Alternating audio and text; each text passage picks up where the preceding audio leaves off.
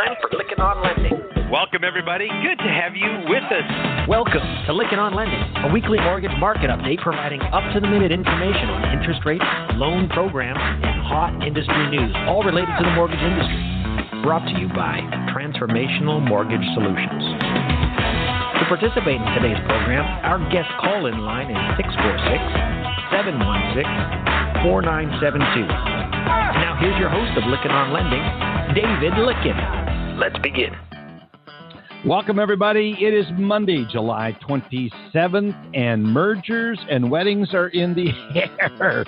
Did you guys see the big announcement Black Knight made? Acquiring Optimal Blue for $1.8 billion. Amazing deal. I looked at when the new PE firm had bought Optimal Blue from the previous one, and wow, they paid a lot of money for it. We'll see how that works out. I'd say it worked out. Lots in the news. Can't wait to get into all that's happening, but we're thrilled to have you here with us. Again, this podcast is created by mortgage professionals. It is for mortgage professionals, and we're so grateful to have you as our listener. Our commitment is to bring you timely information in an audio format. That's that listen to stuff, that old-fashioned stuff, and do so anytime, anywhere. So today's podcast, we've got my good friend Vince Parlove. So excited to have him on. He's United Wholesale Mortgage. He runs a division within the company of helping getting companies up and running. And Vince is just someone I've known for many, many years, have a great deal of respect for him. But he's going to come on and talk a little bit about how the heck are they doing. And if we were to believe Vince, and I do believe Vince, as I know this to be true because I know people that do business with him, they're maintaining turnaround times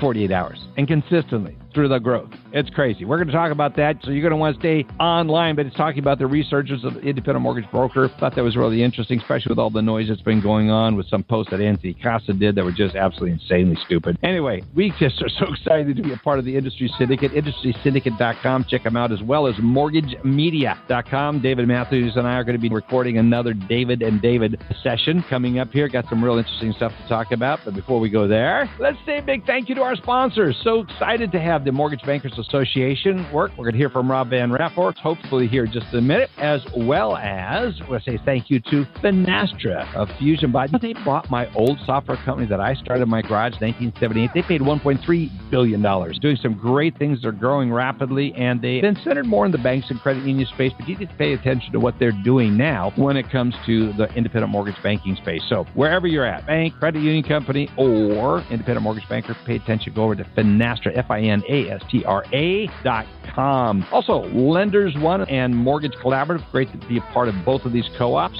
as well as the Community Mortgage Lenders of America. I got a chance to spend time with Ed Wallace last week up in Nashville. We got a new client up there, and Ed just became the president of this new client and is just really excited. But he was at Community Mortgage Lenders. Really grateful for our affiliation with all of our companies. Of course, Indicom, if you're looking to outsource and find additional labor to help in handling these loads, you got to check out Indicom. Go to Indicom, INDECOMM.com. Check it out, as well as Incelerate. Love what Josh is doing. We got him coming on here in a couple of weeks to tell us more about how to engage the borrowers and prospects of your customers and how to do it through really meaningful engagement. He's got some really great technology. Check it out at Incelerate. Incelerate. A special thank you goes out to Josh and the whole team there. Ainsworth Advisors, more and more companies are looking for who is your board of advisors, who's speaking into your business. It's good enough to have a great management team, that's great, but you better have a board of advisors who is yours. Check out AinsworthAdvisors.com. Great group of top mortgage professionals. It's one of the companies I own. I'm very thrilled to have that going, and the who he's walking with me in that is just amazing. Gary Ort heads that up, previously with Texas Capital Bank. Also, artificial intelligence happening in a big way. So if you want a way to get up and running with artificial intelligence, especially when it comes to the marketing side, check out AI Assist. Also, check out Celebrity Home Loans. They're going through a lot of growth lately. I guess everyone's doing that, but he's doing it through acquisitions, as well as Knowledge Coop, as well as Mobility RE and Modex. Both of these two companies do a great job of helping you recruit LOs. And you go like, do I need to recruit anybody? Well, you better find out who's out there and find out if you're hiring someone who does what they say they do. That's where both Mobility RE and Modex do that. Check them out on our advertising page, as well as Velma, Vedrister, Vidyard, and we're grateful for all our sponsors. Really grateful to have Andy, Alice, Allen, and Matt with us. And we're going to get into the MBA Mortgage Minute. But first, Rob VanRaaphorst with the MBA Mortgage Minute. Rob, what you got for us? Hi, I'm Rob VanRaaphorst. Welcome to the Mortgage Minute and the latest news from the Mortgage Bankers Association. Last week, Senator Bob Menendez introduced a new bill, S4260, the Promoting Access to Credit for Homebuyers Act of 2020. The bill mitigates the economic impact of COVID-19 on the housing market and protects borrowers from additional pricing constraints on their mortgage loans. MBA supports the bill as it would not only promote continued access to credit for homebuyers, but also ensure the continued smooth functioning of the secondary mortgage market. The bill is the Senate companion to H.R. 6794, introduced by Juan Vargas and Maxine Waters. Under the bill, FHFA would direct the GSEs to purchase these loans and hold them in the GSEs' portfolios until such time that the borrowers are making regular payments and the loans can be pooled into GSE-backed securities. Congress is currently debating the next relief package this week. Also last week, FHFA proposed its 2021 housing goals for the GSEs. The goals required by law specify both the single-family and multifamily mortgage purchase benchmarks that the GSEs must meet each year with respect to low-income borrowers or borrowers residing in low-income areas. That's it for this week. Thanks for joining me. Anything we can do to help low-income borrowers, we need to be focusing on that. We need to get the first-time home buyers in the market, and home prices are going up. I was talking to a friend of mine in Arizona, and they're moving out of the starter home, moving up, and he goes, you cannot believe the offers that we're getting coming in. It's just crazy how fast they are. So get some inventory out there. Let's get over to Les Parker with this week's TM Spotlight and a macro view of the markets. Les? TM Spotlight Soundbites is brought to you by Power Seller, making hedging easy. Come and listen to the story about a place named Fed. Poor rate control barely kept the yield curve bent. Then one day they were shooting for some spread, and up from the ground came a bubbling crude. The decaying U.S. dollar helps push yields below zero. After adjusting for inflation, negative yields and the falling dollar lift U.S. stocks and spark a rush to gold, even black gold. The last time gold reached record highs of 1920 in 2011, mortgage rates peaked at 5% and proceeded to fall to 3 3/8. Now, with gold's return to record highs, mortgages are below 3%. Investors' demands for yield change based on risk and reward, yet the Fed buys and sells as if it knows all things. You better believe PhDs. The Beverly Hillbillies. These views are my own. Go to TMSpotlight.com to subscribe to my daily newsletter.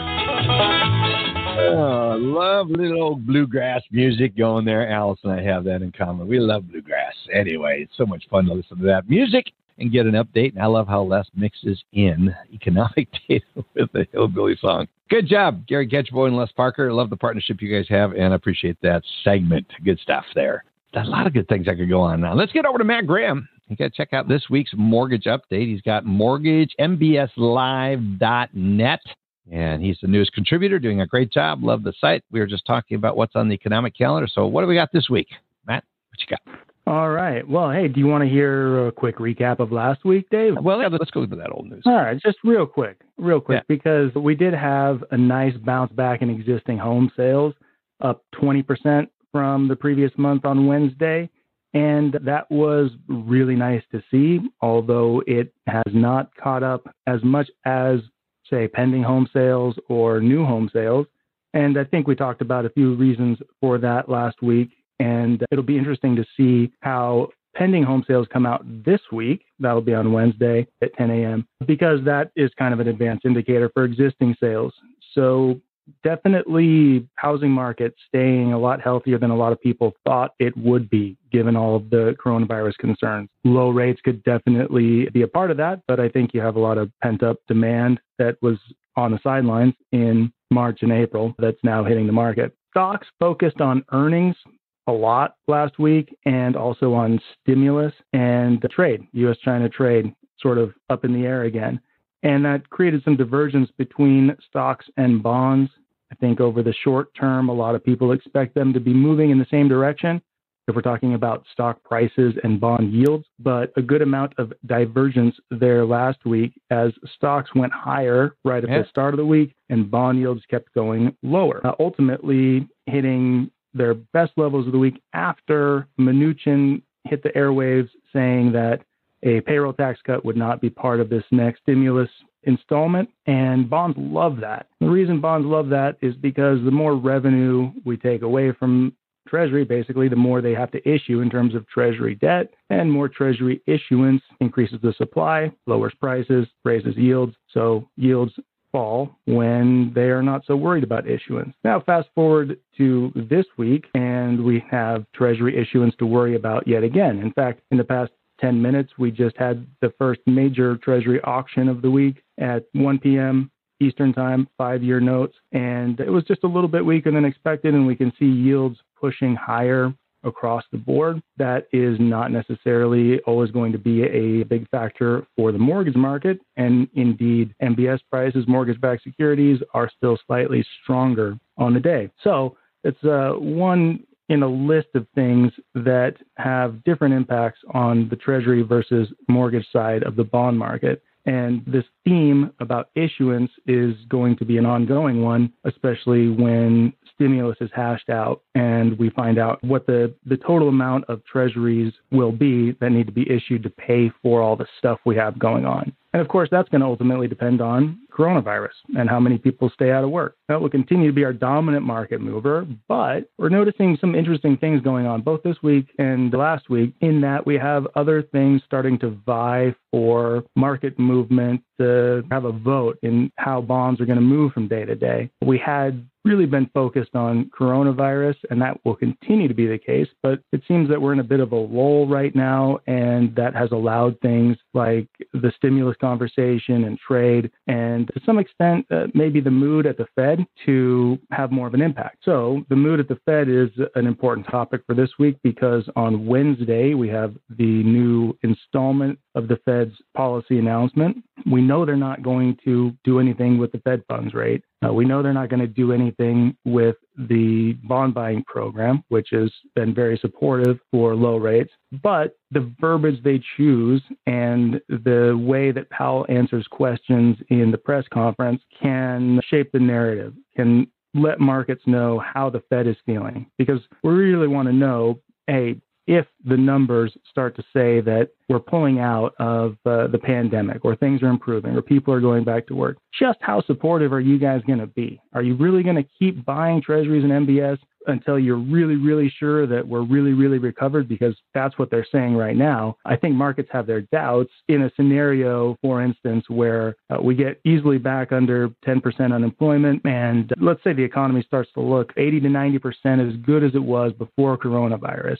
Does anybody really believe the Fed is still going to be buying almost $100 billion or more a month of treasuries and MBS? I think a lot of people think the Fed might take their foot off the accelerator faster than they're currently telling us, but we understand they're telling us that so we can have reassurance, and so a confidence crisis doesn't have a chance to exacerbate the economic malaise brought about by coronavirus. By the way, it's month end too. That can create a little bit of random volatility in bond markets as money managers have to adjust their portfolios and match certain benchmarks heading into the end of the month. It's one of those unseen hands that can have a market movement impact that sort of defies explanation and logic, unless you are just going to say, oh, well, hey, that must be month-end trading. And then earnings, of course, will continue in stocks. So we haven't seen bonds too concerned with what stocks are doing, but it's a big earnings week, and the earnings reports get bigger right around the time that we get the Fed. And then the following morning when we get the first reading of Q2 GDP. And this is the GDP report that everybody's been talking about since coronavirus started doing what it was going to do. So we'll get to see, is it going to be that 34% decline that is forecast? And what are markets going to do with that? Because traders know it's going to be bad. We can assume they've accounted for the fact that it's going to be bad. So let's see the extent to which they've actually done that. And if the number is a surprise, is that going to matter, or are they just going to write it off and say, okay, yeah, we knew that was going to be bad. Let's focus on the road ahead. So from an economic standpoint, that's what we have coming up. Again, GDP on Thursday, but then we have pending home sales in the Fed on Wednesday. Auction cycle will be wrapped up by tomorrow afternoon. And then from a technical standpoint, last but not least, really interested to see if 10-year Treasury yields are going to break below 0.58%. That's a level we've been watching for months now as the bottom of the range. Who really cared if that was the bottom of the range a couple months ago? Because mortgage rates and MBS were so drastically disconnected from treasuries that we didn't really care. But now we're seeing that relationship largely restored and very much leveling off in terms of the spreads between mortgage rates and treasuries. Those spreads are higher than they were historically, but I think we can assume they're going to be a little bit higher indefinitely until we make it through the pandemic. The important thing about those spreads is they've gone flat for weeks now. And because of that, we can pay more attention to what treasuries are doing as a guidance giver for the broader bond market in terms of longer term interest rates. So if they're unable to break below 0.58, and more importantly, if we see some sort of negative momentum coming back in the other direction, pushing yields back up, now we have a little bit of potential upward pressure on rates. Mortgage rates don't need to move quite as quickly because I think lenders have hit the brakes as we have gotten down to levels that are very, very close to suggesting that people that just refied in March are going to need to refi again. And I don't think the mortgage industry really wants to cost itself that much money in terms of lost interest and early prepay penalties, not for borrowers, but early payoff costs that are passed along throughout the industry in various ways. So yeah, I'm seeing more limited potential for rates to move aggressively lower right now and a little bit of risk that they might see some upward pressure. But as always, the proof will be in the pudding, and we'll see what we see after we see it. Yeah, it's going to be interesting. I got a text message from one of my old clients and good friends, and he's out of the industry now. He says, "Can you believe I locked in a 2.65 30-year fixed rate?" And another guy was on the email trail says, "I just got 2.35. It's like crazy." And I go, yeah. I think it's distinctly possible we could see it go lower, and we could have another round of refinances. Again, it makes economic sense. If you're going to stay in the home more than 7-8 years, it makes economic sense to refinance anytime there's as much of a 3/8 of improvement. You can regain the cost of it back at the cost of refinance. It's just crazy. Wow. Good job. Yep. Appreciate it. Love your screens. I have it up all the time now. What you're doing is just excellent. I encourage our listeners to check out mbslive.net and take advantage of the extended free offer that Matt and company is doing for our listeners. So if you put in, when registering at the sign-up code, you put in LOL and doubles your trial period, and no credit card is required. So good job, Matt. Appreciate the partnership, and I love what you're doing. I'm glued to this thing, especially at different times. I love some of the commentary. I don't have to have any other TVs on. I just have this on. And because you've got the partnership with CNBC, so you put in their commentary. Really good job. Love your site. Encourage everyone to check it out. Have a great week, Matt. Thank you, Dave. You bet. Too. Appreciate it. Alice Alvey is here with us live. Alice is a CMB Vice President, Master CMBA, Vice President of Education and Training at Union Home Mortgage, and she's got this week's legislative update for us. Alice, you're going to get a chuckle out of this. I was telling about what you and I did at Radius Financial together and how we worked together, and they said, how much would it cost for us to hire Alice?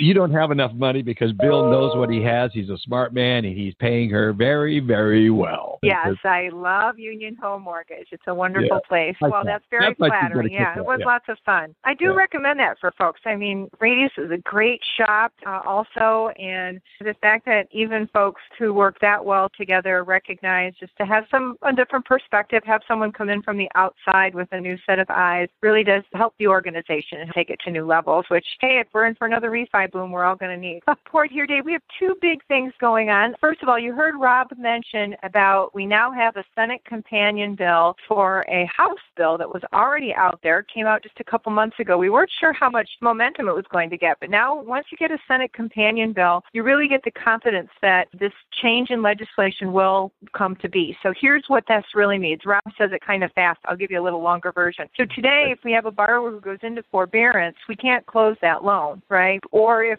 they go into forbearance right away after we close it, we now have a problem in pulling that together in a security. So this bill would dictate to the Federal Housing Finance Agency, who oversees Fannie and Freddie, and FHA, so that's another component. Both groups would then have the ability to pull these loans into security. So the fact that FHA would be mandated would have a trickle effect into Ginnie Mae's, which as an issuer, that is a different set of issues and procedures that will have to be addressed. But in both cases, you'd be able to put the loans that are in forbearance into a special pool. They wouldn't be able to allow the increase in a G fee. They wouldn't be able to impose additional requirements. And so the legislation, I think, to Rob's point earlier, is one the MBA supports and has some good parameters around it to make sure that, yeah, they may allow purchases of these loans in forbearance, but what's the cost going to be? And the legislation does put parameters around that they wouldn't be able to do that. Now, it doesn't stop the agencies from still needing extra parameters around income like we're dealing with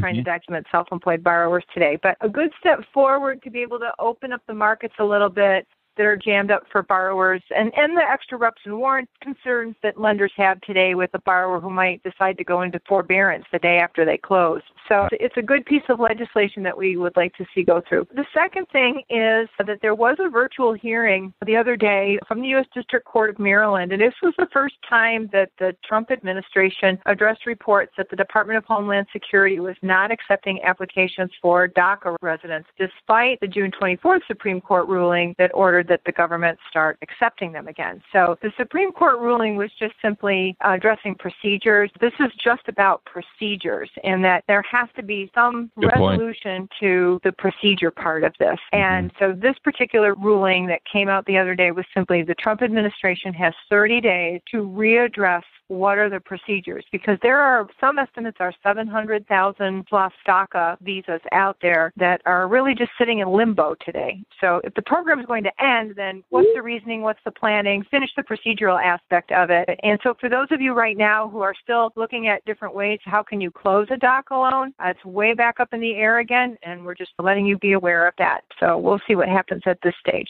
So that's my heads up for today, Dave. We don't have a firm solution. We'll keep watching for it, and I'll put a shout out to being members of the different Mortgage Collaborative, AMC, and other groups who can keep you updated on those types of things in real time as well. Thank you. Appreciate you being nice. And here's what's going on out there. Good job. Thank you, Alice. Thank you. Appreciate it very, very much. Let's get over to Allen. He is here with us from Open Close, and we're thrilled to have him here. So, Allen, what you got for this week?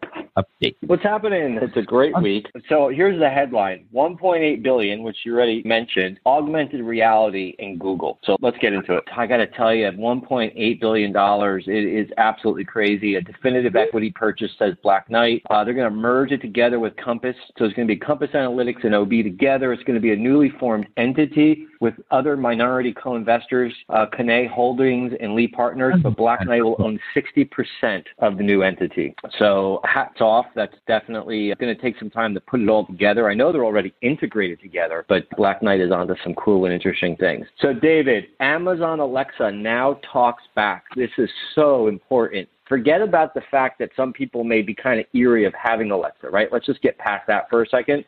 Right. You think about where we need Alexa to go. If we were to have Alexa, Alexa's now asking the questions. And so they're called hunches. They were introduced 2 years ago, but they only came to market now. And they're things like she's anticipating, like, did you remember to lock your door at night? Or did you forget to turn the lights off?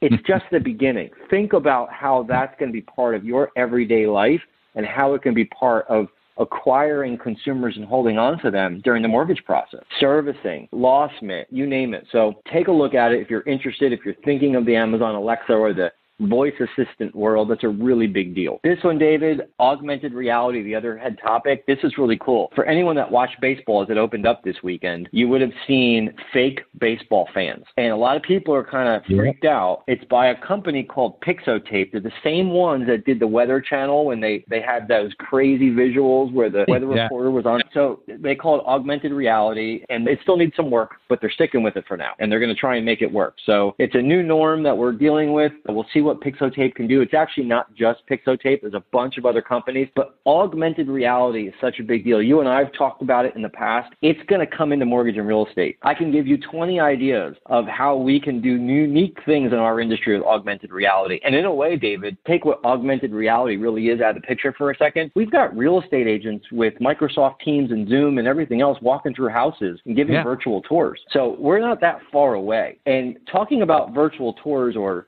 Microsoft Teams, get this. The NBA is testing a brand new feature by Microsoft Teams. We all can test it. It's called Together Mode, and it's using AI. It takes a segment of your face and your shoulders, and it places them together with other people. It goes in a big virtual space, and there's these giant 17-foot tall LED screens that wrap around the arenas, and they put fans and players next to each other. But the fans can react in real time, and the players can see their reaction. So we always think about us, but what about the players? So very interesting. So you want to check that out. It's a brand new feature that they have called Together Mode. So many years ago, when I was in the pricing engine world, we did a deal with Google, as many other people did, and we basically had to create billions of data together. They did it, but we provide the data so they can do mortgage pricing. Well, they took a twist on it. They're back in the mortgage game. They did a deal, a partnership with the CFPB, It's like the hottest search term, which is how to buy a house. What is PMI? Should I refinance? What is an APR? And so they now not only have the questions and what they call mortgage lingo, but they also have average rates for purchase, for refinance, all different kinds of loans. It's instant. It's fast. Just like we all love Google Flights.